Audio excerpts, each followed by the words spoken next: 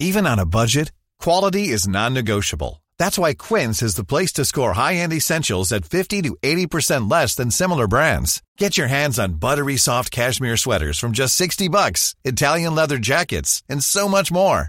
And the best part about Quince, they exclusively partner with factories committed to safe, ethical, and responsible manufacturing. Elevate your style without the elevated price tag with Quince. Go to quince.com/upgrade for free shipping and 365-day returns. Hold up. What was that? Boring. No flavor. That was as bad as those leftovers you ate all week. Keke Palmer here, and it's time to say hello to something fresh and guilt-free. Hello Fresh. Jazz up dinner with pecan-crusted chicken or garlic butter shrimp scampi. Now that's music to my mouth. Hello Fresh. Let's get this dinner party started. Discover all the delicious possibilities at hellofresh.com.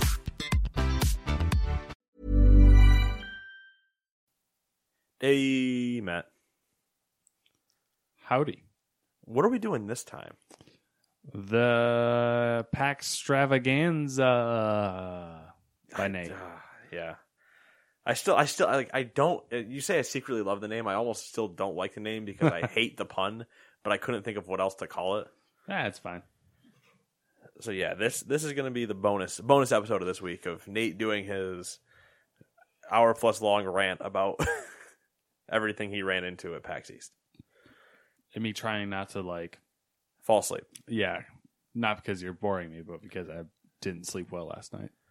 So, did you read the introduction I wrote? I did read it, yes. I'm going to go ahead and blitz through it. Stop if you have any questions. Just stop me, and I will answer everything. Okay. Well, right away, I'll start with the first sentence. Yeah. It was a glorious time filled with Holiday Inn bullshit and walking galore. I've heard the walkings nonsense. I don't think people really care to hear that. It's kind of like the technical sides. What happened with Holiday Inn? So, did they not live up to the Envoy? I mean, they didn't live up to the Envoy, let's be honest, but the Envoy is A-okay. The Holiday Inn that we were staying at. Okay. We got there at 11-ish in the morning. Okay. That's when we got there, because I was going to park the car there and then subway into the convention. So I parked the car and why not, right? Checkout's at 11. Let's just see. Maybe they have a room that I can just check into now. Mm-hmm. So I go up. I'm like, hey, is there a chance I can check in? She's like, oh, well, we don't have any room ready for you right now. And I was like, okay, cool. That's fine. I'll be back later anyway. Mm-hmm. So I'll see you guys then. And she's like, okay. And we leave. Okay. Whole convention, yada, yada, yada. Get back there at 11:15, 11:30 at night. So, 12 hours have passed. Yes. And I get back. I'm like, hey, so... Checking in. And there's another couple in the lobby. And I'm like, who knows? They could be going Uber. Yeah. They could be going out. Who knows what they're doing? And it wasn't until later when I saw luggage with them that I kind of figured it out. And he's like, all right, well, we're kind of getting a room ready. We're trying to get a room ready for you now. And my immediate thought is, wait a second. I'm 12 hours later. How is there not a room ready? And yada, yada. And so my years of retail kick in. I'm not going to blow up on him. Yeah. Because there's a solid chance he showed up 20 minutes ago mm-hmm. and looked at the list and he's like, I still have how many people to check in?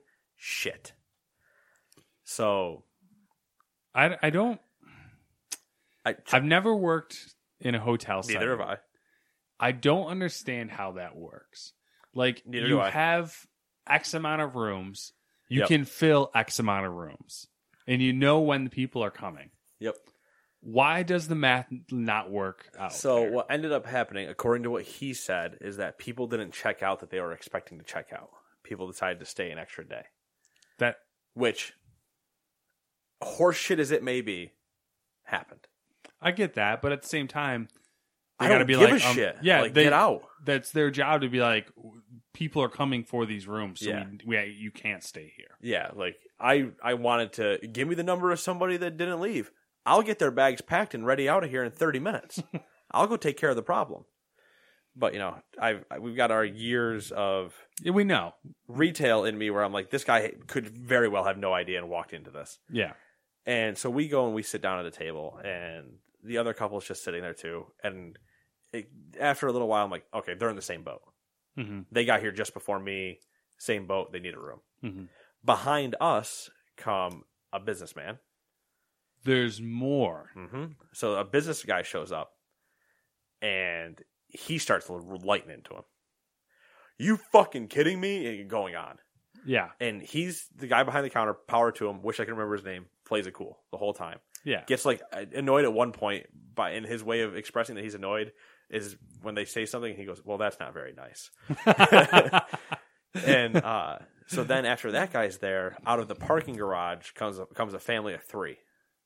Mom, dad, and son who were in town for a college visit. I think UB or somebody. All right. Dad and mom aren't having it. And then eventually, I think the son gets the I want to prove dad proud situation, and he thinks he can man up and start saying something. Oh, my God. So as this is all happening, eventually he gets the room for the very first 2 people. Yeah. And they go to their room. Kenny and I are still there. This has been 30 minutes at least. Okay. How is Kenny taking this, by the way? Not well. I'm trying to just kind of hold him in from causing problems.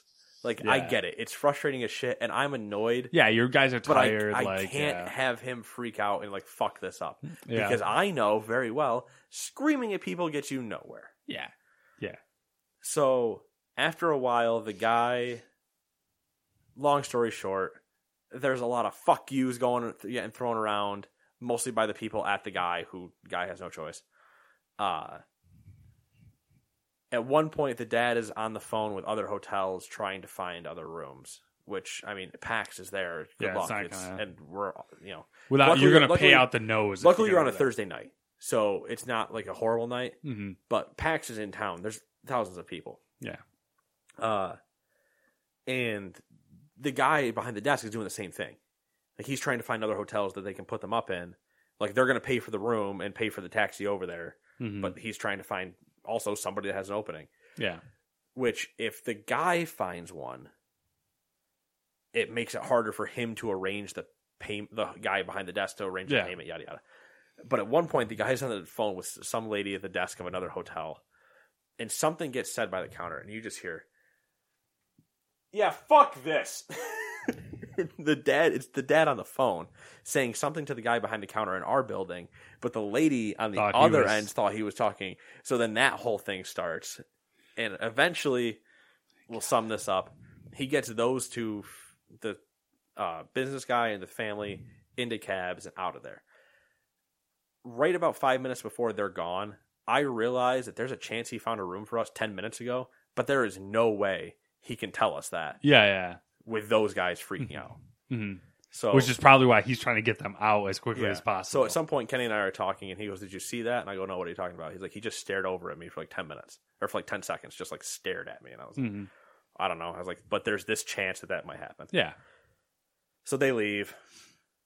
And then he comes up to us afterward, and he's like, I got you guys your room. I just got to use the bathroom real quick, and then we'll go through everything. And like, thanks for being patient, yada, yada. Like, the sound's awful to say it, but it's like, I wish more people were like you guys, and yada, yada. I'm like, I just get it. Like, yeah, like, I know screaming at you's not getting me anywhere. The only thing I would have started actually like being super frustrated with you with is if I had to go to a different hotel. Yeah. Which at that point, it's like, if they're gonna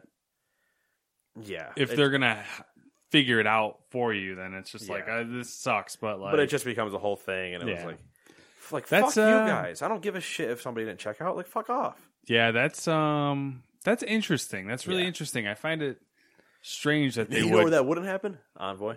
Yeah, I know, right? I just find it really strange that they would just let that happen. So that was super annoying. Yeah. Continuing into the paragraph. Yeah. We ate late.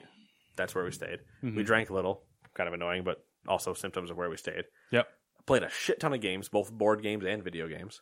So, backing up, did you guys get up, like, because you weren't out late drinking and doing that, like, this type of stuff? Not did really. you get up? You just okay. Somewhere usually between like 9 and 10. All right. Just wasn't sure if it No. cycled back around to where you guys got No, up and because out even and though we about didn't go sooner. out, we were still getting back so late, and then we're sports guys, so we were watching ESPN and we were catching up on news and eating dinner that late, Yeah. and then played a bunch of games. What'd you guys board do and for video. breakfast? Usually nothing.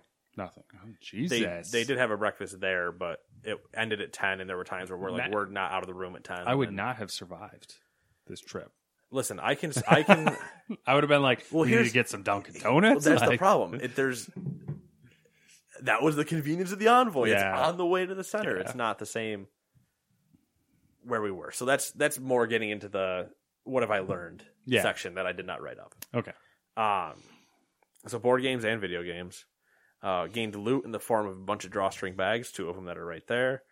From Twitch and I think it's Southern New Hampshire University. Scarves from Blizzard, the Overwatch one, and the EMLS Cup, which kind of like the MLS Cup one. Yeah. I did buy my Roadhog Funko finally. It's hideous. Shut up. You'd love it. You just hate the belly button. I don't. What is it from? Overwatch. Okay. Oh my god. I don't. I'm That I'm like so out of Overwatch. Overwatch comic, which was just because I bought stuff from them. I bought 3 board games called Pixel Glory, Gloom, the Cthulhu edition, and Epic Spell Wars of the Battle Wizards Melee at Murder Shroom Marsh. They all look interesting. The only one that we haven't played is Melee at Murder Room Marsh. We played the other 2 Okay. at PAX. And then we spoke with a bunch of devs and played quite a few games that are going to be talked about now. So we'll start with the known quantities. Ones we've all known about, just other things. Detroit Become Human. Was it there? Yes. Okay. Was it playable? Yes. Did we play it? No. Didn't want to. Long line. No. I mean, it was a decently long line, but it was one of those where I was like, I don't want to play it. I've already seen what I think is too much. Yep. I get what you're saying. And especially once they're like 12 to 15 hours, I'm like, no, I don't want to. If I'm going to play it, I don't want to know anymore. Like, leave me away. But holy shit, looked great. Looked stunning. So, power to them. Monster Energy Supercross. Now, we've talked about this months ago. Yeah, I when it think was we watched first the announced. video. We did watch a video, not on the podcast, but we did watch it Yeah. after. And Kenny did drive for this playing. It looks great. That's cool. Holy shit, the controls, though. Really? You have to actually clutch shift. Oh, And- so it's like a sim? It's like a sim, but it plays better than a sim, if that makes sense. Okay. Like, when I think of a sim, I think of, like, downgraded graphics because it's trying to be super real-like. Mm-hmm. But it's super real-like while looking really good. Yeah, because I So- remember when we watched the video, they like straight up like mapped real Yeah. tracks. So you have to clutch shift, and you have both a front brake and a rear brake, and you have to brake while coming out, into a turn, and then shift up, rev at the right time, do all this other stuff, and get going. Like, Sounds Kenny eventually figured complicated. it out and was driving fine, but if he went off the track at all and hit the barriers, game over. He had himself up into 14th place, but then he just kept dropping back down to the last place. But as much as I like those dirt bike games and stuff like that, not for what their price is for me. Notable mentions of things we saw. Battle for Azeroth was there. Cool. When's the release date? November? They moved it now to August 14th. Oh, it moved it up? Yep, it was in September and they moved it up. Oh, cool. So, welcome to my August problem. And thank God, because September has other things coming out, and then obviously we have Red Dead in October. Yeah. The Microsoft booth, big old booth. They had Sea of Thieves there, Oh, cool. stuff like that. PUBG running. Mm-hmm. There was the Sony booth, more of that. They had a lot of their smaller titles on those like random screens that they normally have. Mm-hmm. Yakuza was on them. Soul Calibur 6 was on a bunch of them. Whatever that donut hole game is. The game where you are a hole and you just become bigger because you have to eat the map. Oh, yep. I know what you're talking That's about. on one of them. So there were a few there. They had their VR set up. Virtual Reality was there and a few others. So there was some cool stuff there. The Twitch booth is just everything you fly. Everything you think of with a Twitch booth.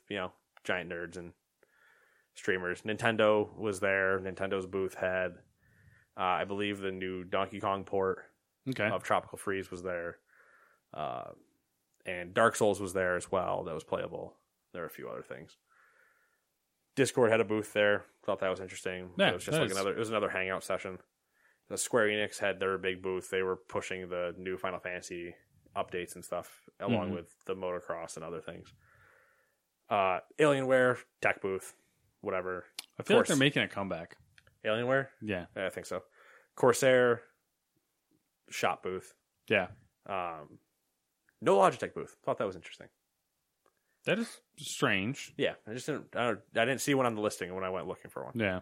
Probably better because Kenny wants to freak out about his headset, and it was better to not have somebody there that doesn't actually know what he's talking about because they're all just vendors. What's wrong with his headset? I don't know. He has the same headset I do, but his headset keeps having problems. It won't charge past like 5%, yada, yada, yada. Hey, speaking of, the Astro headset's actually been working really well. Good. Yeah. And Devolver had a big booth. I say big booth, not too big, but Yeah. They had 6 PlayStations in it. Not the actual console. That had 6 stations to play games at. Mm-hmm. I think technically a 7 one because they had a big screen. Okay. But we'll talk about that more later. Now the unknown quantities. Was like, did you see any other hardware vendors like EVGA or any? EVGA was there. Just curious. I mean, the short answer is yes. Mm-hmm. But unless you ask me specific ones, I couldn't name you. EVGA I know was there because I ran into their booth.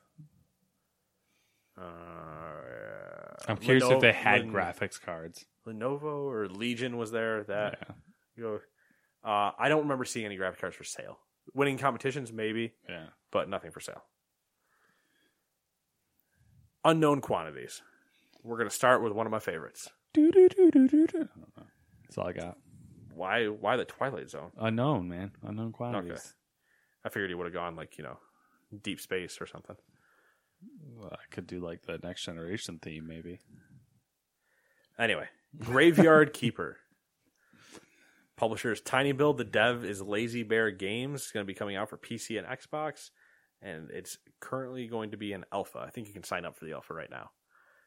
Graveyard Keeper is a game that why did I write this? Looking forward to quote them, which is how they were advertising it. It is the most inaccurate medieval cemetery management sim of 2018. Sounds like a winner. Chicken dinner. Totally in. I've been in since we saw the picture of this. Was it? Did you play it? Was it playable? Okay. No, because every time I ended up at the booth, there were other people playing it. Mm-hmm. But I kind of watched over their shoulders just to get the idea. Mm-hmm. Reminds me, obviously, of Stardew because it is pixely and stuff like that. But I'm excited to see how it finishes. Okay. And that'll be one where those new controllers you saw me buy, that might be the situation. Okay. Does it have any sort of co-op play, or is it just I believe it's all solo. Oh, okay. Outpost Zero, also published by Tiny Build. Its dev is Symmetric for PC and also in alpha. Outpost Zero is a sci-fi first-person shooter with base building, resource management, and elements of survival. You play as an AI overseer sent from Earth, entrusted with the future of humankind and tasked with establishing a habitat that can sustain human life on a mysterious alien world. Sounds interesting. Yep. Yep. So Kenny drove that. It looks interesting, but because of how early it is, it's super barren. Mm-hmm. You can see from the picture, it looks like you're on like a Mars situation, arid climate type thing. Are also in a world with other people. So there's survival from monsters, survival from people. Oh, okay. So you can team up with other people and stuff like that, but there's interesting ways around it. It's one that I'm not horribly high on, but it's also so alpha that who knows? Yeah. We'll see where it goes. Could go anywhere. Yeah. Some of the building on it was a little weird. Like Kenny tried to build a ramp. Like he built a ramp to a foundation, and off the foundation block, what they call the foundation block, built another ramp, but then couldn't put another ramp on that. So then we got like super confused on how you have to build. Mm-hmm. But that was just whatever. The next game is going to be Mage Quit. I have no idea who their publisher is. The dev is Bullcut Studios. Interesting name. Yeah. It's going to be out on PC, and it's in early access on Steam for $9.99 right now. I'll give you the synopsis here. Mage Quit is a wizard brawling arena game where up to 10 players use spells and physics to do battle. As a wizard, you are granted a staff with a glowing D20, empowering you with unique elemental spells to battle your opponents. With every kill, your neckbeard and fame grow. Will you end up as Merlin or be forever cursed with peach fuzz? Interesting. Cool mechanic So if it's like legit. When we saw this being played, they had 10 people playing. They had a 5-on-5 fight going. And it looked chaotically fun. Okay. It was a 5-on-5 fight. The area was small. Like, it took up just the screen. Like, there was no... You're on, like, an island, and then you're surrounded by fire. Mm-hmm. So if you get pushed back or anything, you start burning. But you can make it back because you can dash, and there's all these other spells. And then you can customize...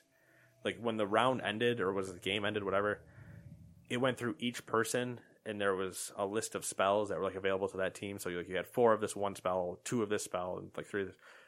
So you went through, and you, as that person, then chose which one you wanted to take, and went to the next person. And so you could do things differently. Like, you didn't, your team didn't all gain one spell. You were still individually customizing yourself, even though you were playing in a team environment. Interesting. Score still the same. It's last time I looked, it was 6-3. Ooh, getting close. So yeah, it was one where it's like 7-3. No, that's not the score. Yeah, it is. Is it? First one. Okay. First one's always score. Yeah, so it looks like it'll be a lot of fun. I have a problem with getting enough people to sit down. Yeah, that's. I still think even though it says, I believe there was online, but even though it says it's up to 10. I think the way that the game was done, you could get away with even a 1v1 fight. Up to 2v2ing would be fine. Like it was small enough that I don't think lowering the number hurts anybody. Yeah.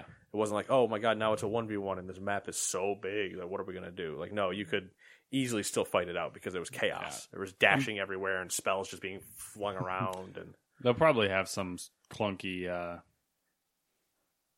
matchmaking, I'm assuming, as well. Yeah. Well, I mean, we'll see. We'll see how it goes. Yeah. With a name like Bullcut Studios. The sky's the limit. Sky's the limit. Next game is Maui Wowie Smash Up. Developer is Exogen Studios. I say PC with a question mark because we played with Xbox controllers, but I'm pretty sure it's on PC. And I also wrote, pretty sure it's fake for a release date because the site has nothing, and I can't find any information about it after I left PAX. That's interesting. It's not the only game on this list that's like that. Like, what do you mean it's fake? I just can't find anything about it. But it's playable? I played it. I mean it's fake. Like, I can't find anything about it. But I definitely played it and was horribly taught it by this small woman. So. Interesting. Give you it's a really simple Smash style game that was not close to finished. Like, it definitely wasn't. And it needs some loving care. So it's like super early development. Oh yeah. But Kenny and I sat there playing at least like 6 rounds of it. And what are you doing? I'm just hanging out. You groping the chair? It's got like a weird lump on it. I didn't do anything to that chair. I don't care. I just since I took it from you. So whatever lump you put in it. Oh, you know what it is? Okay, I figured it out. Okay. The foam padding that's supposed to be here, like, slipped behind. Oh, okay. But we played like 6 rounds of it, and it was fun. They just need to actually do something with it, like finish it. Or develop it. I mean, one of the two, depending on how you want to look at it. You just need to make the game. Yeah, and then as I wrote, I'm pretty sure it's fake based on not being able to find anything about it, or that the site, the business card I was handed on, just like doesn't exist. Oh, nice. I was like, I don't know what I'm supposed to do here. Marchers is the next game. It's developed by Bandana Bandit Games for PC, and no idea a release date because they're super early on. But Marchers takes place in a dark fantasy world at the onset of the apocalypse. The omens are here, the earth wilts, the dead march on the living, the bats are silent, the empire is consuming itself. You are a marcher, convicted of a crime against the empire, and have two choices: death or the march. Choosing the march, you have accepted a futile quest to march eastwards far beyond chartered borders of the empire to the source of death and decay. There you allegedly find the Great Grail, which is rumored to have the power to stop the oncoming apocalypse, but the truth is the march is just a slower death sentence. Few believe that the Great Grail exists, and fewer still believe it has the power to stop the end. You will fail in your quest, and even if you succeed, you're going to regret it. Well, that's dark. So this one was a 2D, like top-down, old school, almost like D&D-esque, where like you only see a little bit of the map and you're trying to adventure on and you're doing all these things. Mm-hmm. So a complete role-playing, old school style game. I was just like, yeah, cool. See what it's about, see how it goes. But they were so early on. There's not a ton to see. Yeah, but they had, every time we walked by, they had people there. There was never a time when I walked by and didn't see people. That's good. The next one, we're going to go right to Dungeon Stars. Dungeon Stars is being published, I assume, by Riposte Games. Dev is Furnace Games for PC, and it will be out in early access on April 26th on Steam. Dungeon Stars is a mix of hack and slash RPG and an endless runner. You go deeper in the exciting dungeons. Wow, these people can't spell.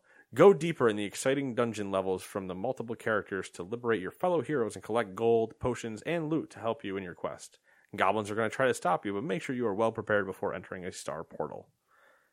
So it's an auto running to the right. You attack. There was some weird control. You attack with the left arrow. Okay. Which immediately weird. Yeah. But there were 3. I don't remember if it was classes or weapons you could choose from. So there was water, fire, and poison, and based on which enemies you're fighting, that they do double damage and stuff like that.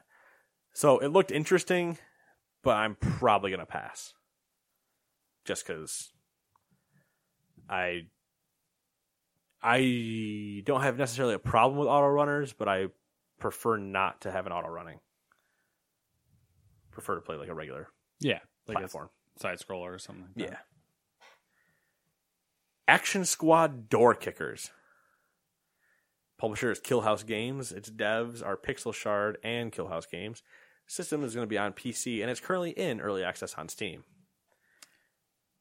Door Kickers Action Squad is an old-school side-scroller action game that puts you in the role of a SWAT trooper and sends you to deal with the bad guys in various locales of Nowhere City, USA. Choose your gear wisely, then kick the doors down and face the outlaws. Master weapons recoil and time your reloads, use distance and cover to your advantage, and most importantly, know your enemy and deal with him accordingly. And when it gets too hard, bring over a friend to help. Sounds interesting. Sounds good. So you can see by the picture, 2D. Yep. Side-scrolling game, you get the cross-section of a building, and you're going through that. Kenny and I had a ton of fun with this one. Played a co-op. I murdered, I think, 3 of the hostages. The first time, then I think he murdered the other ones the next time. But what they had playable there is that you chose from 3 different characters, and then within each of the characters, they were also all customizable. So it's like, yeah, this character has access to these 2 types of guns, and then these 2 types of things, and then they all have their own quirks and stuff like that. So you could actually, build up a team of sorts. Okay. And then you went through and you cleared out the building. What happens if you die? If you die, so they had bars. I don't know if they're in that picture or not. There are bars at the top of the screen. They're not in that picture, but there are bars at the top of the screen. Those are lights. Oh. There's bars at the top of the screen that you were getting. I can't remember if it was just for killing or getting points. And as your bar was filling, there were little icons underneath it. Mm-hmm. That is where that icon was that much energy to use it, and that much energy. You get up to a point and you had a revive to revive your friend.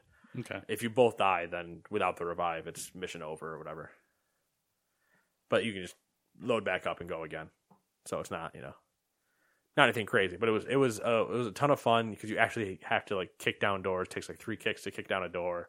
So they know you're coming, essentially. Kind of, but you kick down the door, and then it's just shootouts everywhere. And trying not to kill hostages was so hard because my gun would just fire like up and down. So that's why it's like master your recoil. I'm like, and the hostage is on the floor, hostage is dead, and I'm like, I don't know. It's like I tried, I can't do it all. Kenny was not killing hostages. I was slaughtering them. What do you want? The next game is Lightfall, developed by Bishop Games for PC and Switch. Looking to be out soon. Explore the forgotten world of Numbra. Do you have what it takes to survive in this perilous land? That's all it says. Now, you can see it's kind of vaporwavy. Yeah. It is a 2D side-scrolling platformer that has mechanics so it's just jumping around. There's wall jumping, like you can hang on to it and then jump up. But there's also when you jump into like just an open area, there's a block that appears underneath you. So you can. What are you doing? Come on now. Wrecking so you can jump that way, like making your own platforms. Mm-hmm. But only I think it's 4 times before you have to land on ground again to reset that counter. So it's just an interesting way to get around things and do platforming. Still early, but we'll see how it goes. I mean, it's an interesting concept of the building the platform situation. It reminded me of Ori. Okay, yeah, kind of looking at that. Not Ori, not the style, but just the way the movement was. Next one's going to be Vroom Kaboom. I like the name. Vroom Vroom Kaboom. It's only 1 vroom, but I wish it was 2. Developed by Ratloop Games for the PC, and it's going to be in closed beta soon, which I am currently signed up for and hope to get. Vroom Kaboom is a brand new type of gameplay experience. All right. Clearly, first off, I stole these mostly from the game sites. Listen, I had fun playing it, but new type of game experience, I think we're stretching it. It's a tower rush with vehicles. Okay, so immediately you compared it to another thing. That doesn't mean it's a new type of thing. Yeah. This game combines, once again, can't combine elements of something if it's new. Combines elements from collectible card games, tower defense, and multiplayer online battles. You build a deck of vehicles and deploy them into battle against other players online. And guess what? It ends in destruction. With a wide variety of physics-driven vehicles, Vroom Kaboom is a mashup of emergent action gameplay and tactical choices. Engage in 1v1, 2v2, or 3v3 battles, and even take the roads in our full-featured VR mode. And even better, choose from our 3 playable factions. Each contain unique cards to collect, vehicles to drive, and environments to play in, and music to enjoy. Sounds like an interesting concept. So, tower defense with vehicles? Tower defense against somebody. The way it worked was you had your cards at the bottom, and they were like your attack cards, and there were a couple defense cards. Mm-hmm. And if you've ever played like a Clash of Clans or Clash Royale or the miniguns game that I've talked about before, you gain energy over time, and then you just can spend it to just dish out these cards to spawn these things. Mm-hmm. With this one, you're spawned, rather than looking top down, you're looking from behind, like where your base is, and forward to their base. There are 4 lanes. The one we played, I played against Kenny. Beat him both times. But that's also because his person didn't tell him anything, and my person was giving me all the tips. There's 4 lanes, so you place it initially, and then you can actually switch to that vehicle. Like, you can switch your cameras around to which one you're looking at, and you can switch to that vehicle and swerve it into other lanes. There's like pickups and stuff, so you can pick up a bunch of sticky bombs, attach them to your vehicle, and then when you get to your enemy's base, on the left ramp there, or on the left lane, far left lane, there's a ramp, and on the far right lane, there's a ramp, both going into their towers. Mm-hmm. So your idea is to get as many things down there to do damage to those things. So you can load yourself up with sticky bombs and then just launch your car into their tower. Mm-hmm. And once you take both towers, you win. And there's like, I'm assuming, defense ways to stop the car. Yeah, there's turrets and ramps and other things. And then if you collide with vehicles, like if a bigger vehicle collides into a smaller vehicle, the bigger vehicle wins and keeps going. Takes damage, obviously, but keeps going. Mm-hmm. If they're the same, they blow up. And So it can get entertaining. There's planes and buses and Humvees and motorcycles. And Kenny at one point apparently got a pity scooter. It's like a moped that costs $0 because he had no energy or something weird like that. I was like, I didn't ever run into that. And he's like, oh, well, it's because of this or this. And I was like, yeah, no, he's like, I was wondering why I saw 6 vehicles coming at me at one point. I was like, I have no idea what I was doing because she didn't explain anything to me. But I enjoyed it. It was a fun time. Sounds like a cool concept. Yeah, so you can see in the picture that's one of the trucks that he did not swerve left or right because that light rack on the top of the building is your health bar. Okay. So that's how you know how much damage you've done. Is when that goes out, it'll blow up. Nice. Next one is going to be Lonely Mountains Downhill. Lonely Mountains Downhill is on Kickstarter, developed by Megagon Industries for PC, Mac, Linux. Going to be in 2018. Now, what they say is just you and your bike take on a thrilling ride down an unspoiled mountain landscape and make your way through thick forests, narrow trails, and wild rivers. Race, jump, slide, and try not to crash all the way from the peak to the valley. I feel like I might have seen this one, but probably not. Probably something else. I don't. Maybe you did. It's exactly what it looks like right there. So you're on like an offset camera, zigzagging down this mountain and doing all these courses. But it looked funny and it looked to catch people that love like time trial things. Yeah.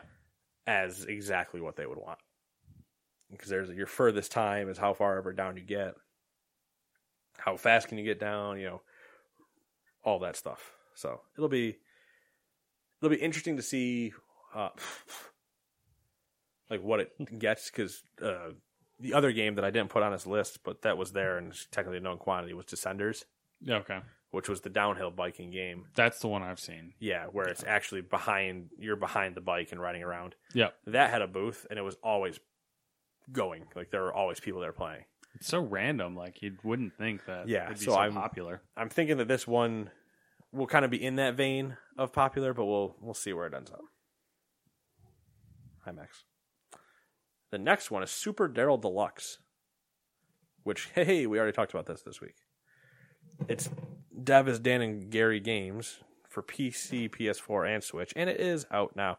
You are just destroying everything with your tail. Cat's just like, fuck these water bottles. I don't give a shit about your water. You get to, as according to them, experience high school again in Super Daryl Deluxe, the last totally normal high school themed RPG-vania you'll ever want. So interesting. It is a side-scrolling. You can see the art style is definitely interesting. Super Daryl Deluxe. It's a side-scrolling fighter. Like it's I don't even know how to describe it. But when we saw it was this like comic style, and he's jumping up and swinging all these just stupid weapons like giant axes and stuff as he's going through levels, and looked like it would be fun to just sit down and jam with for a little bit. If I need another game on the Switch after I try to beat Zelda. After 100 hours of Zelda. I don't even know how much I'm in right now, but I feel like I haven't got anywhere.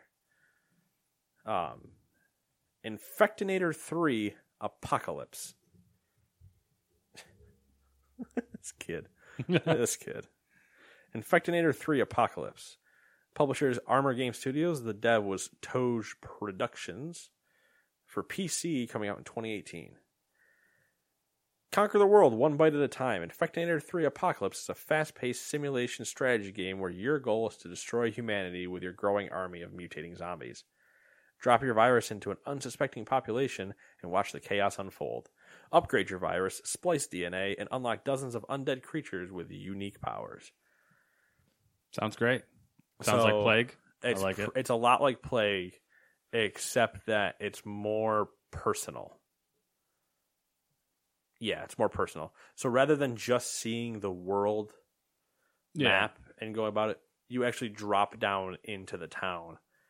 And from within the town, you are dropping those items, and like you can drop a cheeseburger that if somebody picks up and eats, they become a zombie.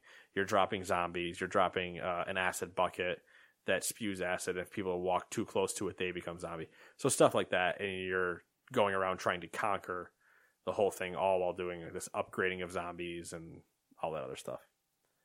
Sounds ridiculous. Yeah, I really liked it. A lot of fun. Yeah. Single player only, I'm assuming. I don't know how you do a multiplayer. I believe it was single player only. Yeah. But it was still one of those ones where it's like, oh yeah, I want a simple strategy game, but not to have to really think much. Yeah. Yeah, I'll make people zombies. Let's see here. Eagle Island. Its publisher is Screenwave Media. Dev is Pixelnix. PC, and for 2018.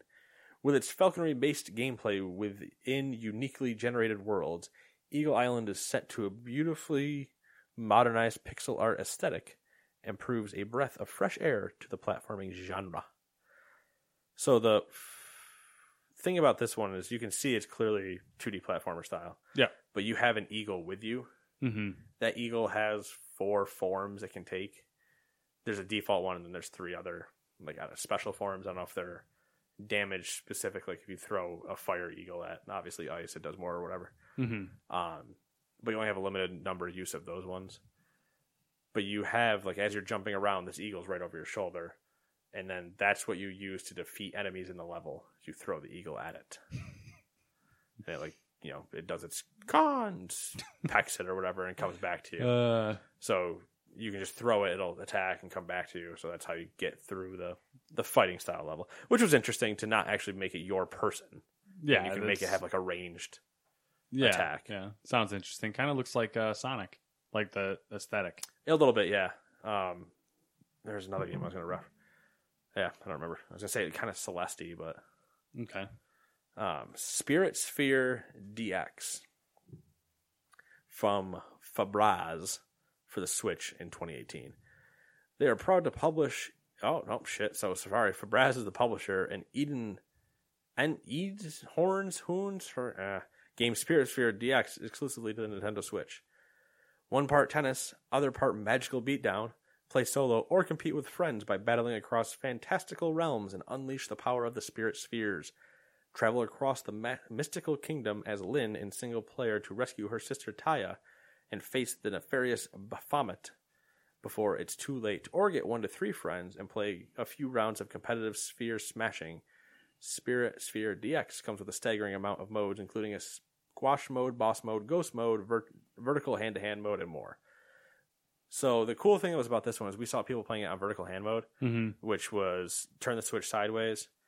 I grab one controller, one Joy-Con that's attached, and you grab the other one, and we play that way against each other. That's kind of cool. Yeah. And it simplistically was Pong. Mm-hmm. It complicated was everything it just said. Yeah. Where it's Pong, but it's not. It's much more, there's a lot more going on. But it was the 2-way vertical that seemed really cool. Of like, yeah, I can just grab my Switch, put it here, and then you grab one end, I grab the other, and just go to town. Hey, I'm Ryan Reynolds. Recently, I asked Mint Mobile's legal team if big wireless companies are allowed to raise prices due to inflation. They said yes. And then when I asked if raising prices technically violates those onerous 2-year contracts, they said, "What the f*** are you talking about, you insane Hollywood ass?" So to recap, we're cutting the price of Mint Unlimited from $30 a month to just $15 a month. Give it a try at mintmobile.com/switch. $45 up front for 3 months plus taxes and fees. Promo rate for new customers for limited time. Unlimited more than 40 gigabytes per month. Slows full terms at mintmobile.com.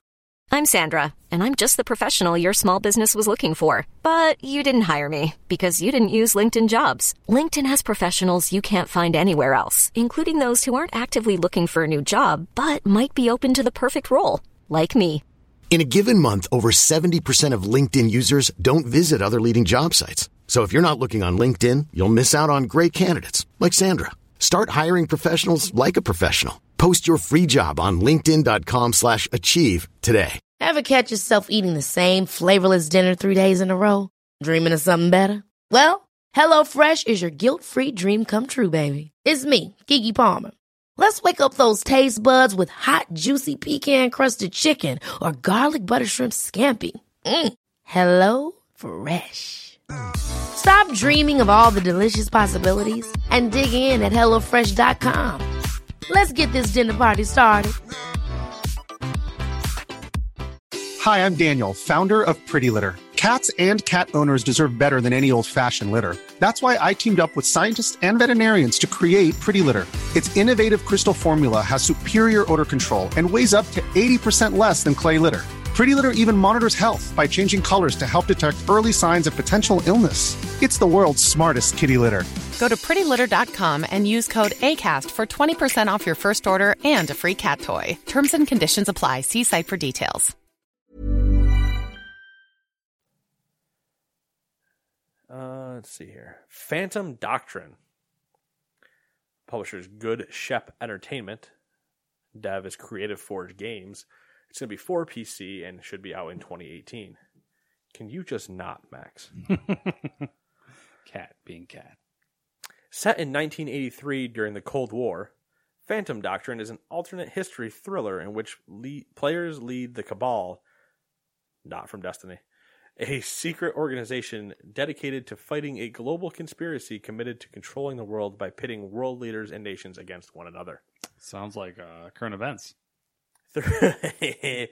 Political joke. Throughout secret missions, classified files, investigations, and enemy agent interrogations, peel off layers upon layers of a sinister plot and save the world from a somber future, if you can. So picture-wise, I don't know if that's too small for you or if you can see it bigger on yours. Picture an XCOM, but humans, not aliens. Okay. And actually, in the corner, they have like real faces, similar to this War of Mine, where your people actually have faces. Yeah, all same way. You also have actual faces, but it is XCOM in the style of grid, strategy shooter. You have abilities, you have your chance to hit, so you get that like over the shoulder camera angle where he fires the gun and you'll see the damage happen, and then goes back into cover and stuff like that. So it was one that I'm like, I hope this does well, and I hope it doesn't screw me over if I play it like XCOM always did. XCOM's like, oh yeah, I'm standing from me to you away, which for reference is about 4 feet, maybe 5. 70, you missed. 80% chance to hit. Miss. You're dead. So frustrating, but it looked really cool. That was the booth I was talking to you about earlier off the air, where I was standing next to a cone, and people were like, "Do you work here? Do you work here? Do you work here?" I'm like, "No, people, I'm just standing here. Stop asking me." You just look so official. I don't think I do. City of the Shroud. You know what it is? It's when you are standing somewhere and you're like spectating. You have this like look that you're like. I hope you don't mean me specifically. I do mean you specifically. Okay. Where you're like surveying and like, I don't want to say judging, but like I'm probably judging. Yeah, like you have this look like you're performing Overwatch on minions or something like that. Like I don't know how to explain it. I do that a lot. I don't know how to explain it. It just looks like you're like making sure everything's happening the way that you want it to happen. Weird. So like people are just like it's almost like I have a weird god complex. Yeah. So like people are probably like, oh, that guy's in charge. He's making sure everyone's doing stuff like that they're supposed to be doing. Like he's got this look where he's like, he's in charge. Yeah, I run the whole thing of PAX. I just stand at the top of the escalator like, yes, everything's going according to plan. I like what I see here. You down by the Blizzard booth, move to the left. Thank you. We'll test it next year. Yeah, I'll make you stand in random spots and we'll see how people react. That would be really funny if I just stand next to certain booths and just be like, yep. I'll just make you wear like khakis and like a button up with like a sport jacket. I won't even wear that. I'll just wear a t-shirt with some publisher name on it. Yeah, that'd be a good one. Yeah, we'll just do something. Yeah. Watch every publisher get mad at me. All right, we'll get back to you guys next year on that. Yeah, you got 1 year to hear about this. City of the Shroud from Abyssal Arts Limited.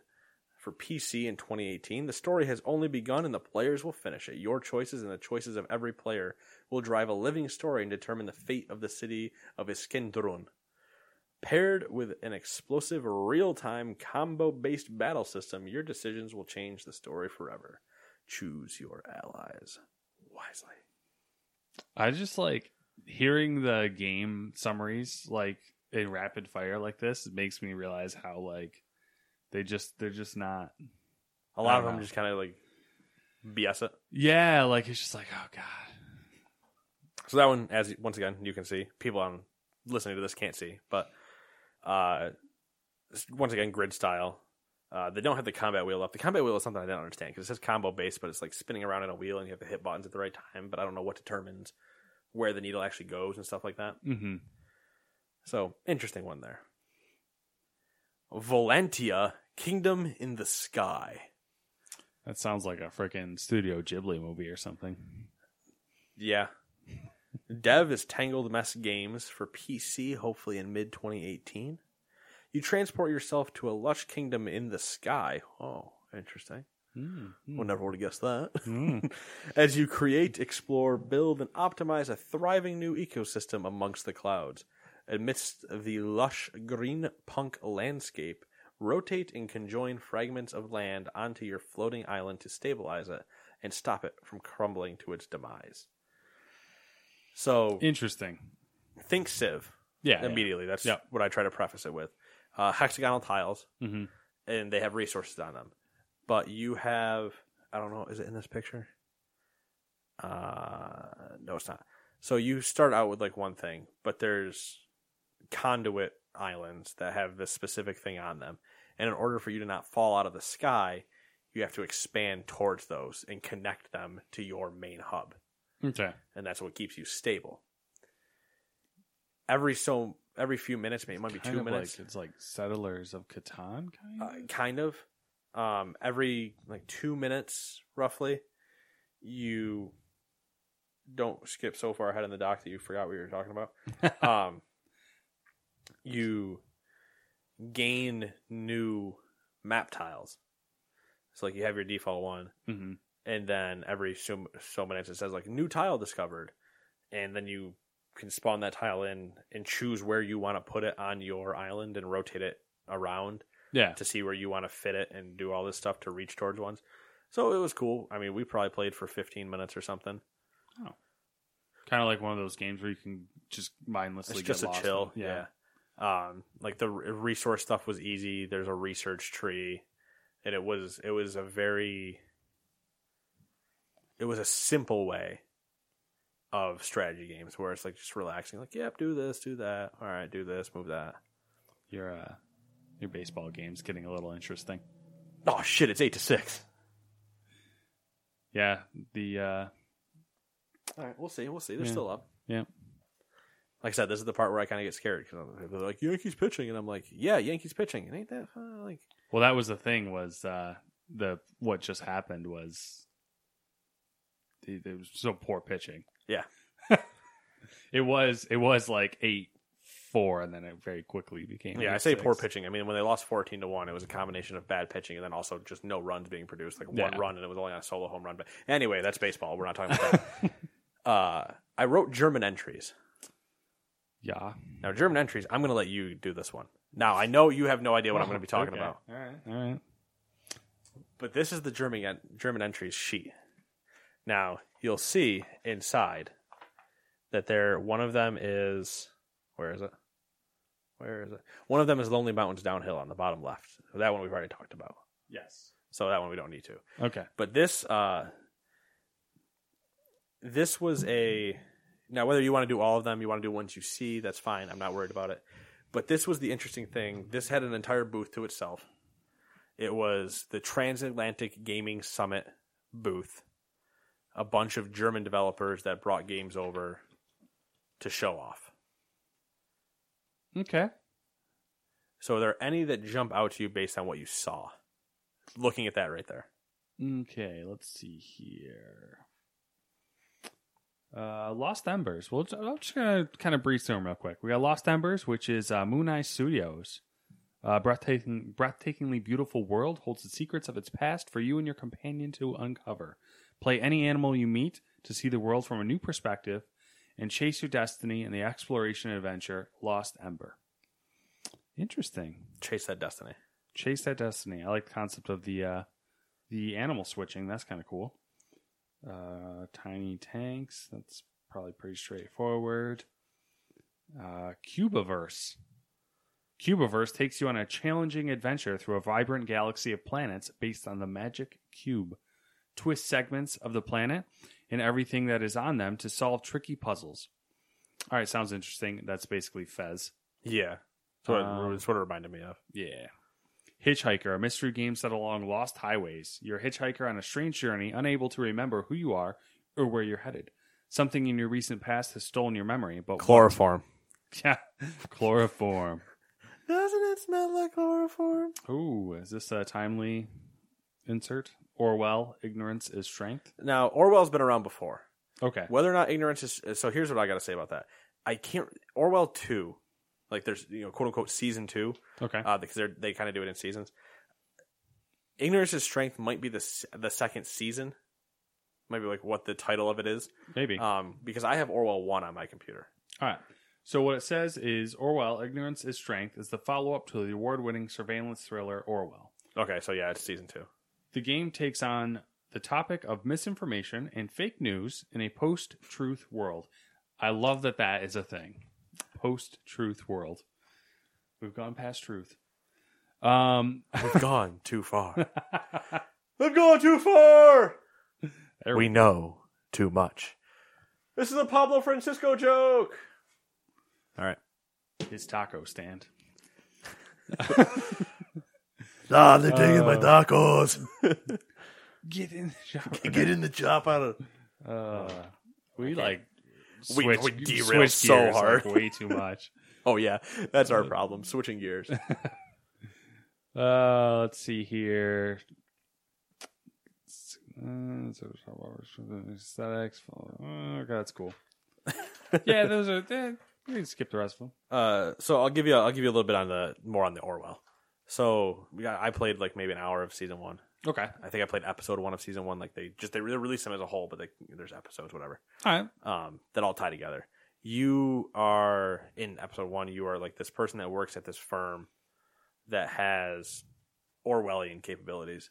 You can see all these papers and these reports, and you can go into other people's computer, like citizens' computers, and see chat dialogues that are happening, and you have video camera shots of accidents that happened and stuff, and you're like a bomb. The first one's like a bomb goes off somewhere, and you have to figure out who did the bomb, yada yada yada. But you choose, like you go through, and it's like, okay, so now choose which information you're going to give to your superior to make the right arrest. So you can make the wrong arrest if you really wanted to by giving them wrong information. Yeah, so you can manipulate the system, basically. Yeah. So it really leads itself to a really weird story. Okay. That sounds interesting. Yeah. It's up there in my list of, Yeah, I mean, there's definitely some interesting stuff in here. What catches my eye is that the little thumbnails that they provide, they're all very like unique. They look very unique. Yeah. Whether it's like concept art or that's actually like what the game looks like or that's just the cover or whatever. Yeah, and I think if you're curious to look at any of these, I think you can Google Transatlantic Gaming Summit 2018, and it'll probably give you a rundown of them all. Yeah. That's a cool concept, though. Is that something they've done in years past, or is this new? They might have done something like it in years past, but this is the first time I remember seeing it. Like, actually...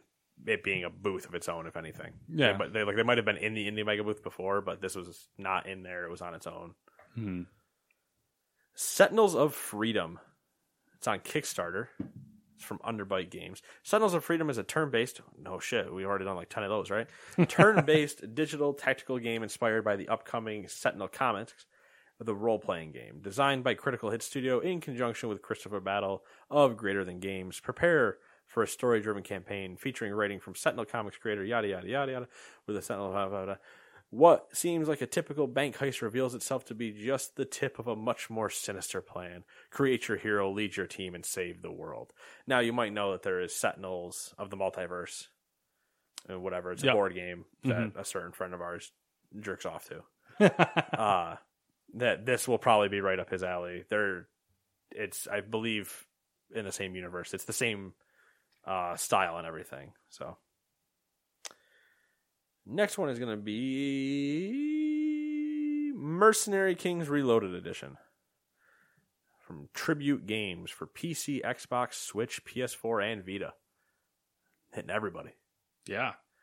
In this frantic 2D action game, you are a part of the Mercenary Kings, the most skilled team of warriors for hire on Earth. But when your comrades have fallen and the fearsome forces of Claw have seized an island-wide top-secret laboratory base. All right. Dexter, you must do what it takes to stop them all, my laboratory. But you're going in unprepared. Your backup is made of a crew of rogue geniuses and experts of their field, able to craft and customize guns and blades or upgrade body armor. You've never been this ready to join the fight. Whether it's solo or up to 4 friends, it's time to choose your favorite mercenary to cut down Claw and save the world. See, they missed it. They should have said clip the Claw. I know. I was thinking of like clip the Claw or like other yeah. dumb puns like Pack Extravaganza. So yeah, 2D team up, similar. It reminds me of Broforce, but it's not as hard? Simplistic. Well, was Broforce the hard one? I don't think so. No, there was one that was hard. Oh, that was Helldivers. Oh yeah, Helldiver. Oh. Helldivers just resulted in us dying to our teammates too much from turrets and not ducking. But Broforce was the side-scrolling one where we were Chuck Norris and everything, just blowing everything up. Yeah. That only got hard when you blew up 90% of the map and didn't realize you couldn't walk anywhere after that. But that one looks cool. I might definitely try to jump on that one. And that's one where it's like the USB controllers work perfectly. Flint Hook. Also from Tribute Games. Did I just say Tribute Games? Well, this might not be from Tribute Games. I might not have actually done my research. I think it is, though. Also for PC, Xbox, Switch, and PS4. In a galaxy filled with scoundrels and miscreants, everyone seeks treasure and riches. No shit, I like it. Come on. Yeah, of course. That's world. That's where you're supposed to do it. When a malevolent treasure hunter catches my phone going into power saving, Treasure Hunter hatches a sinister plan to unleash an ancient evil to threaten the cosmos itself. Flint Hook, the galaxy's smallest but toughest pirate, zips into action. Be ready to jump, zip, and blast around the meanest fleets the galaxy has to offer. Whether using time-slowing powers or his trusty plasma pistol. Okay. What's a Flint plasma Hook, pistol? I don't know. It's probably a plasma pistol that just has more kablam in it. Flint Hook is ready to take on all the pirates, steal treasure, and save the galaxy itself. Now you can see, because I put a GIF in. Yeah, I did see the GIF. The GIF, he has... I believe you can just jump a little bit, but he has his movement is controlled by a hook that he can hit onto rings and yank himself up and around and stuff. So this is probably a definitely not me situation, like not me game. Yeah. But I do really like the idea of having the different movement in a 2D platformer like that. Yeah, it's definitely it's different. It's unique. It's actually different. Sleep Tight from We Are Fuzzy. PC and Switch. Hopefully for 2018. Build the ultimate pillow fort. Walls to protect you and turrets to fight for you. Repair and upgrade them each day to keep your defenses in top shape and ready to handle whatever the monsters in night may bring. See, this is a good concept. This is some top quality concept here. Yeah, so you're playing top down on the floor. Not on the floor, but you're looking down at like a bedroom floor. You're building up this base around you, and then at night, monsters come at you. So during the day, build up, build up, build up. Night is your tower defense section. Back to day, repair, build up. According to the guy that was talking to us, there are Pixar animators that worked on this. Really? So it has a Pixar-y feel. Oh. Because it's their art style. What do you want? But that they worked on that, and I was like, it looks really good. There was a moment where we saw somebody playing it who had maybe 4 or 5 turrets in his base. I think 4. Mm-hmm. And between him shooting and then once somebody just showed up, those turrets just rained hell on them. It might as well have just been railguns, all just pointing beams at this guy, and he just obliterated, gone. So it was interesting. It was fun to see. I'm always down for a tower defense game. Oh yeah, always. They're always fun. I gotta find a good one for my phone. You know what that would be fun to do? Record. Yeah. Of us sitting on a couch playing tower defense game. I can get behind that. I have a tower defense game on PS4. Which one? Tower Defense 2, I think. Ooh. Did you ever play? All right, Is it Grid Defense? Maybe it might be Grid Defense too. I'll sidetrack us a little bit. Did you ever play Balloons? No. Never played Balloons Tower Defense? No. Oh man, I got something to show you after this. King of the Hat, also on Kickstarter from Hieroglyphic, not spelled how you think, on PC in 2018. Hopefully, it is a hat-based game in a hat-based world about a hat-based TV show where hat people are forced to fight for the safety of their hats. A super dynamic multiplayer experience that pits your hats against your friends' hats. I appreciate that they just wrote hats because that's exactly how I would do this if I just said the same word over and over again. So you are in a quick 2D, a Smash, Melee, whatever screen. Yeah. With what's the score? It's 8-6. Okay, we're in the bottom of the ninth. All right. They're having a rough go. All right. Well, at least we're in the bottom of the ninth now. Yeah. So they got never mind. Don't worry about it. Right. They didn't deliver on their on their up at bats here. That's perfect. I don't need those. Well, I mean, they didn't deliver to put more runs on, but as long as we still have the lead and potentially one of the greatest closers is in right now. Yeah. Even though they can't throw a strike. You guys want to hear baseball talk, right? So you're on like a Smash stage of, just platforms. Mm-hmm. We were playing with 4 people. And you are whatever the character is. I played as the washing machine that you see there. And you have a hat.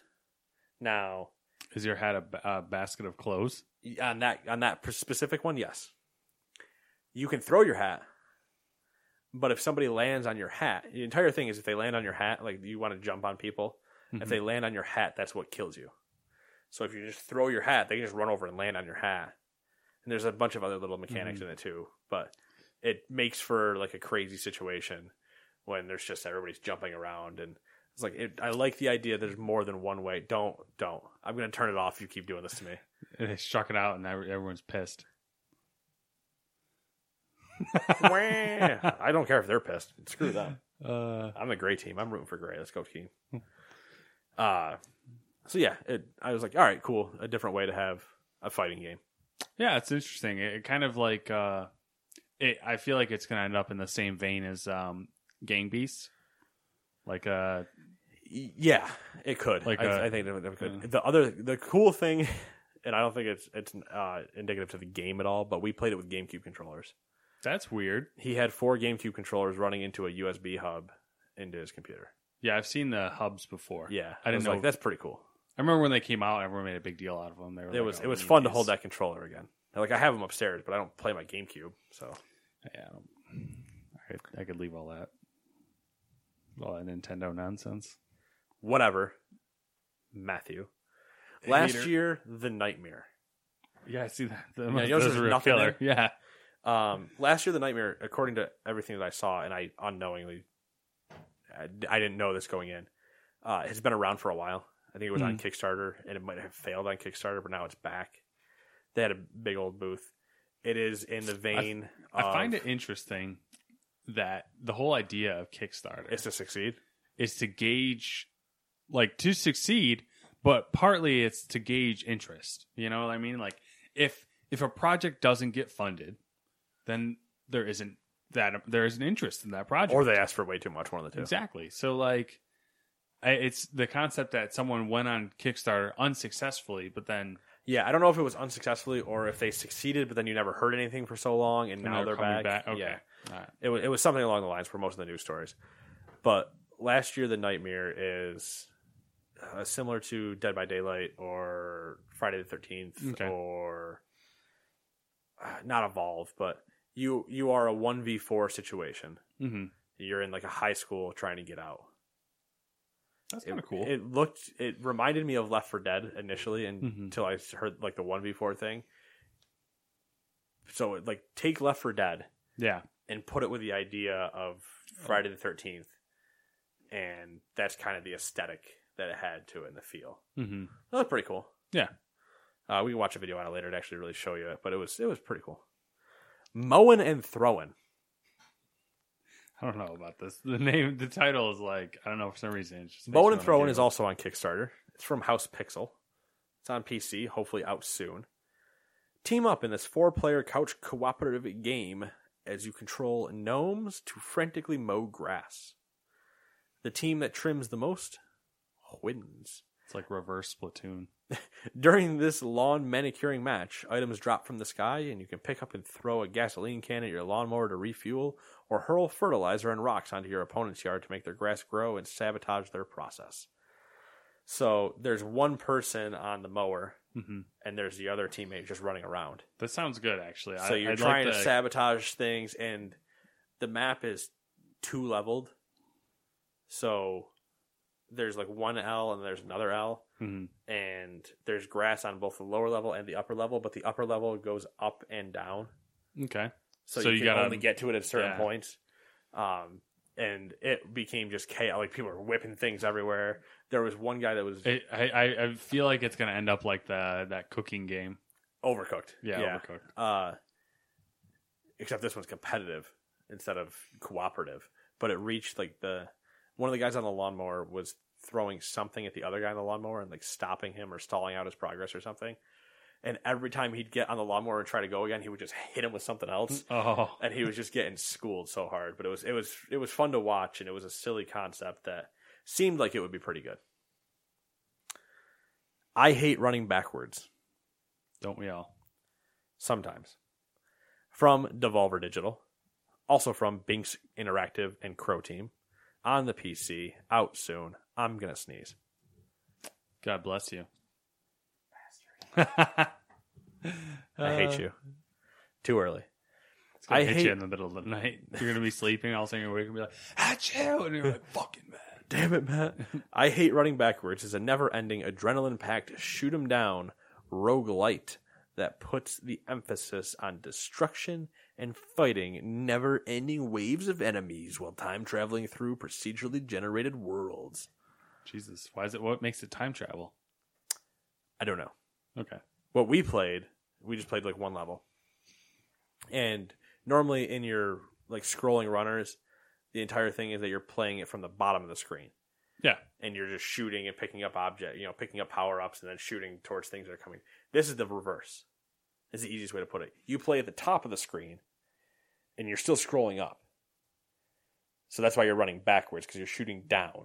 And everything's coming chasing after you from behind. So you're running through and picking up objects. There's an ability to like do a whirlwind move to destroy environment to get like a chance at getting a heart out of it to heal yourself. There's power-ups, but you're firing down, running up. And there are things that can kill you up above sometimes. So you don't want to just sit at the top. But you don't want to, yeah. Because you don't want to be too close. So it balances it pretty well. The map we were playing, and then when you get far enough through the level, there is like a boss fight. Mm-hmm. And it was pretty cool. We were playing it in kind of like a desert level, and at one point a bull just comes running through like the top of the screen and kills both of us. And we're like, I did not see that coming at all, because we were just both so far up. The game was like, you guys are doing too well. Yeah. And then at one point it made us like navigate through a minefield. Like it dropped a minefield and only gave you one path. So you're both trying to run backwards still, but like through this minefield and like navigate the one path they give you. And it was a fun co-op experience. Sounds quite interesting. The Swords of Ditto. Also from Devolver. From One Bit Beyond for PC and PS4. Out next week, April 24th. Swords of Ditto is a compact action RPG that creates a unique adventure for each new hero of legend in the relentless fight against the evil Mormo. I almost said Mormon. It's probably what they were going for. Explore a delightful but dangerous overworld, brave menacing dungeons, and improve your hero in a charming village. During your quest to overcome the evil that plagues the island. Unleash the mystical Sword of Ditto and grab a co-op friend for an unforgettable adventure filled with delightful characters, extraordinary loot, and heroic battles. So, I don't know if this strikes the same chord with you looking at that picture. Does that not look like something on Cartoon Network? It does. It does look like That's something. exactly what like my art style went to in that. It's like, man, that looks like a lot like something like Cartoon Network. But it looked like a ton of fun. You played 2-person co-op and you picked up items, and that screen is your main style screen. So your isometric 2D running around and doing stuff. And I was like, looks pretty cool. Be interesting to see. Yeah. Once again, co-op. I like the theme of co-op going on. There was a lot of co-op this year. Plunder Panic is the last game on this list, and the main reason why I bought 2 USB NES controllers. Oh, damn. Hype. Plunder Panic is from Michigan State University. That's interesting.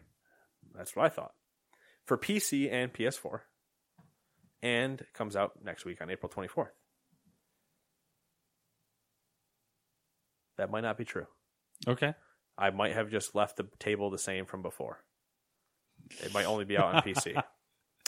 Anyway, Plunder Panic is a swashbuckling 12-person multiplayer arcade game where 2 rival crews battle for supremacy on the high seas, defeat the enemy captain, scuttle their ship, plunder enough booty, or end up shark bait in Davy Jones' locker.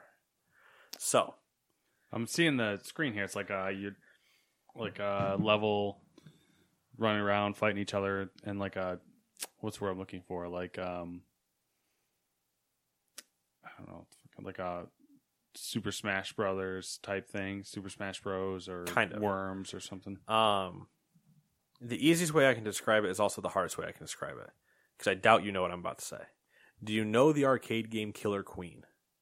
No. Kenny does, and he's played it down in Carolina. There's only like a handful. I say a handful. It's probably under 100 cabinets that exist in the wild. Okay. I learned about it from somebody I was reading, like their top something favorite games of whatever, either barcade games or what, and Killer Queen is on there. Okay. And Kenny loves it. But it's that same thing where you have that many people huddled around cabinets, 2 cabinets like next to each other, and you're doing the same, like it's a battle game, so it's just people are screaming. He's telling the stories of he's down in Carolina, and they're just throwing money into the center of the machine, so that way everybody just stays on. Like, they're not even putting it into the, there's just a pile of money, so people just keep going. You have player 1 on each team is the captain. Captain has a limited amount of lives, and that's one of the ways to win. You take away that captain's lives. They take 2 hits to kill. The other way is you have a treasure chest, each team, near your crow's nest. Mm-hmm. And there's gold that spawns on the platforms that are in the middle there. You run out, grab the gold, run back, put it in the chest. Put enough in, you win. Okay. It's like best of 9 or something like that. So they're reasonably quick matches. Yeah. And the bottom of that picture, you'll see a rowboat. Mm-hmm. You can go down and get in the rowboat. If you row the boat over to theirs and blow it up, you win. And then if you fire enough cannon shots, there's a cannon usually in the middle of the map somewhere. You pick up a cannonball, run up, put it in there. It'll fire on the other enemy ship, and you do that enough times, you win. Interesting. So it's you as the captain with a bunch of your crewmates. Your crewmates are running around trying to pick all this stuff up. You're trying to run because you're. I was going to say, is it 12? It's 6 for 6? Yes. Yeah. So it's it becomes hard to play with like, oh yeah, I'll show you this, and like you and I would just play like that doesn't work. Yeah. But that's why it's perfect in a bar setting or like an arcade setting. The chaos that must happen is. Oh yeah, because there was a point where I had the controller on my thigh, button mashing because I was racing against somebody else in the ship. Mm-hmm. One of their guys jumped in with me, so he's rowing and I'm rowing, and I'm just trying to row faster than him just to keep it going. Kenny and I were undefeated on that. We played it twice, won both times. We lost like rounds, but we won the match. Mm-hmm. Were you guys the only no duo playing? Not at one point. I think the first time we might have been. So I feel like that'd be a huge advantage in this game. It is, but we didn't communicate anything. Oh, okay. There were just times where you would just yell obvious things like, okay, they're close to gold, or they're stealing all our gold. Because you can run and take the gold off the platforms and put it in your chest. You can also run over to their chest and take gold out of that. Or you can pick up gold and go down. On each ship, there's a shopkeep, and give him the gold, and he gives you a sword. Oh, well, I remember. So then you start trying to fight. Yeah. But the only person that matters if you kill is the captain. And captain default starts with a sword. Captain can't pick anything up or do anything else. He's just out there running around to kill and not get killed. So it gets chaotically fun. Oh yeah. It was a ton of fun, and we were playing with just a D-pad, start, select, BA. That's it. Good old USB NES controllers. Yeah. Sounds good. I'll give it a shot. It was a fun time. But that's I say that's all I got. I mean, that's probably 40 games we just went through. There's a lot. I mean, the indie games are definitely. I don't even know. Well, they have developers. Do we consider that they're indie games? Right? They're all indie games. Yeah, no, they're all still indie games. They're not AAA based on, I believe, like association and money. Yeah. So there's a lot of indie games. There was rumors that it was. I say rumors. Some people also try to qualify it as like studio size. Yeah. They win. They did win. Woo! Go Yankees. What was I gonna say?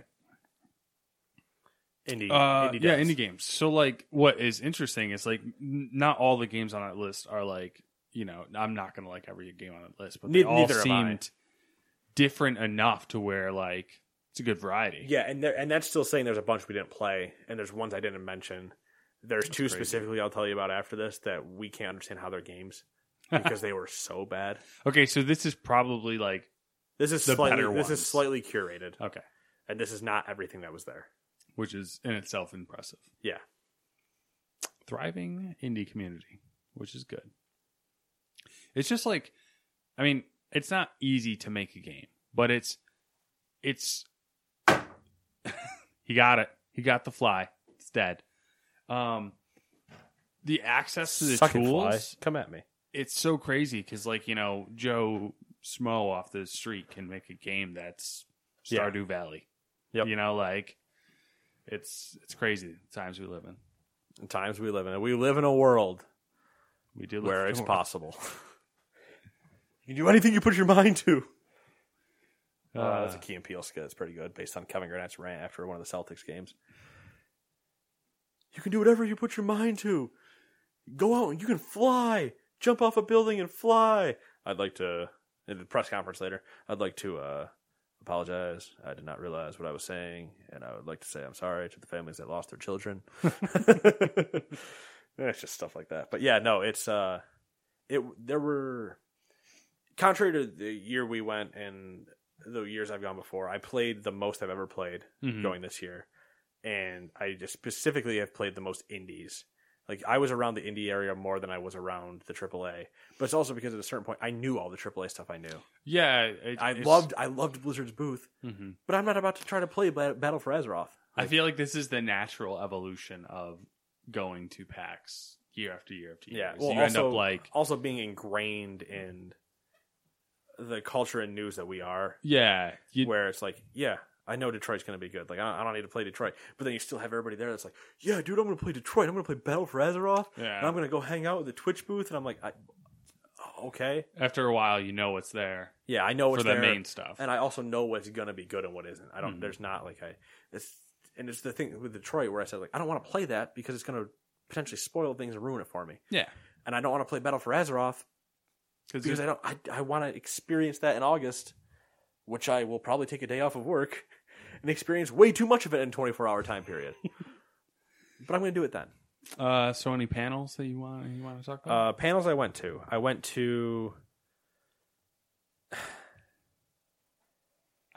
Greg. Greg Miller had a panel with... Shit, I'm not going to remember anybody else's name on that panel. What was the panel? The panel was discussing, like, gaming through their lives. Like, just kind of like what games have meant to them and turning points and certain things. Where he's like, one guy had recently, like within the last year or something, become a streamer, and like video games weren't big to him until like 2 years ago. Mm-hmm. One of the other people on the panel was one of the creators of Secret Hitler, and talking about how she was, she would try to game like early on, but her mother would never understand, and then finally the switch somewhere flipped where now she jams Overwatch and does all the other stuff, but now like mom's in there and like reading Overwatch and like will Google just Overwatch and then send her like a link to a site and be like, is this bad? Is this a nerf to Mercy or something? And she's like, you have no idea what you're talking about, Mom, but I appreciate it. Yeah. Like she's trying to understand because her daughter's now streaming and doing all the other stuff. The other guy that was on that was Dave Lang. Okay. He was there and he was talking about how he has 3 kids. One doesn't give a shit about games. The other 2, I think either finally beat Zelda or something. And he's like, we would pass it off sometimes or something, but for the most part, I would just sit back and relax and being able to watch them enjoy it and have fun with it. And I was like, yeah, fun things like that. Greg talking about, the history I already know about him. Yeah. So that one, I went to the PAX Acquisition Incorporated panel. That's their D&D game. Okay. That was a ton of fun. They played Fortnite. They played a Battle Royale game, sorry. In a D&D one-off. So, like, they dropped into the island. It's hysterical to watch. It's really good, especially if you enjoy D&D campaigns, which Kenny and I do. And he's never watched Acquisitions Incorporated. I've seen it from other PAXs. And getting there, it was a ton of fun to listen to that. He's like, you can do whatever you want. You can sit in this circle, in this corner, and just explore. There's no reason you should think that you have to move anywhere else, because there's not a factor in this world that would force you to go somewhere else. Stuff like that. It was actually really well done. Like, they had loot cards and stuff that were, it was very cool, very well done. We went to the Giant Bomb panel. Okay. Not knowing, like, I know what Giant Bomb is, but I'm never in their stuff. I'm never in watching it or knowing it or anything like that. I did not go to the Kind of Funny one because that ran into the same time as the Acquisitions Incorporated one. Yeah, it's the same stuff every time. All right, I was like, the same stuff every time. They also got apparently told us they had to shut down the stream at one point because Greg told everybody in the area to take their shirts off. Which, whatever, Greg. Is that you or me? That was me. Yeah, whatever. I don't care. I said it was going to be long. Take their shirts off and whatever, and it's just like, yeah, okay, why? All right, whatever. But so I mean, that was whatever. I know the guys. I don't need to see it. Yeah. I want to see the one that I hadn't seen. Giant Bomb, once again, I don't know them, and it was good to listen to for a point, but a lot of it was, I don't know what we're talking about. Yeah. Like, it wasn't like there was videos or anything. It was just them talking and talking about things I don't know because I'm not in, which is not their fault. It's on me. Like, yeah. But I wanted to see if it was anything I would be intrigued by. The thing that kept happening to Kenny that we could never understand is every panel or somewhere we went, we had seats in front of us that were open, and somebody would sit in front of him every time. And it became just a running joke for the weekend where we went to the Mega 64 panel. Mm-hmm. Hilarious guys. And I normally don't watch much of their stuff, but I've known about them for years. And then we finally went to their panel. Hysterical videos. Good time. Fun guys. And we're sitting there, whole row open in front of us. Because we purposely sit in the back just because we can see and we don't need to be up with everybody. And like 45 minutes into the panel, it's an hour-long panel. It's either 45 minutes or maybe 30 minutes in is when they chose to start the Q&A. Yeah. And as they start the Q&A, somebody, like another group of people walk in and sit down in no other place but right in front of Kenny. We're like, luckily you chose to walk in at the ass end of this, and it doesn't matter why you're here now. Yeah. But like, what? There's so many open seats. And you chose that one. It was entertaining. Those are the only ones we went to. Yeah, there wasn't as many panels just looking through the list that I was like, oh, that'd be really cool to see. But yeah, there definitely weren't. And that being said, there were still ones that obviously fill up. Ones that, just I'm not intrigued in. Yeah. Like, I'm sure Markiplier filled the main theater with all the screaming children he had with him. But no, it was definitely a fun time. Always enjoyable. It was fun to be there for 4 days because you have so much time to get everything done. Yeah. But what I learned, we'll figure out traveling next year. It's just always the thing is like, how do I want to do it? Yeah. It was a good experiment. Car, fly.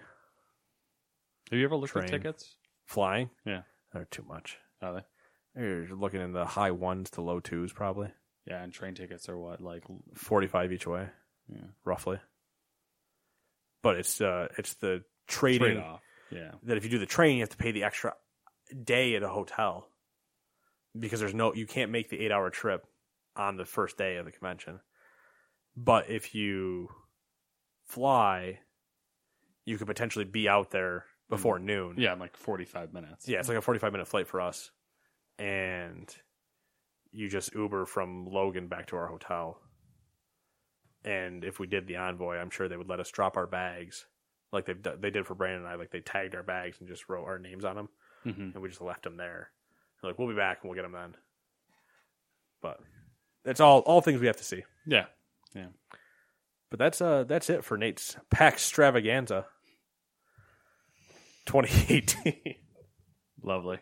It's like Coachella but shittier, which is impressive actually. Anyway, we'll see you officially next week, back for the regular episodes of Gamers 2 podcast. Yubberdoodles. Yubberdoodles. Ever catch yourself eating the same flavorless dinner 3 days in a row? Dreaming of something better? Well, HelloFresh is your guilt-free dream come true, baby. It's me, Keke Palmer. Let's wake up those taste buds with hot, juicy pecan-crusted chicken or garlic butter shrimp scampi. Hello Fresh. Stop dreaming of all the delicious possibilities and dig in at HelloFresh.com. Let's get this dinner party started. Hi, I'm Daniel, founder of Pretty Litter. Did you know cats tend to hide symptoms of sickness and pain? I learned this the hard way after losing my cat, Gingy. So I created Pretty Litter, a health monitoring litter that helps detect early signs of illness by changing colors, saving you money and potentially your cat's life. Pretty Litter is veterinarian developed, and it's the easiest way to keep tabs on your fur baby's health right at home. Go to prettylitter.com and use code ACAST for 20% off your first order and a free cat toy. Terms and conditions apply. See site for details.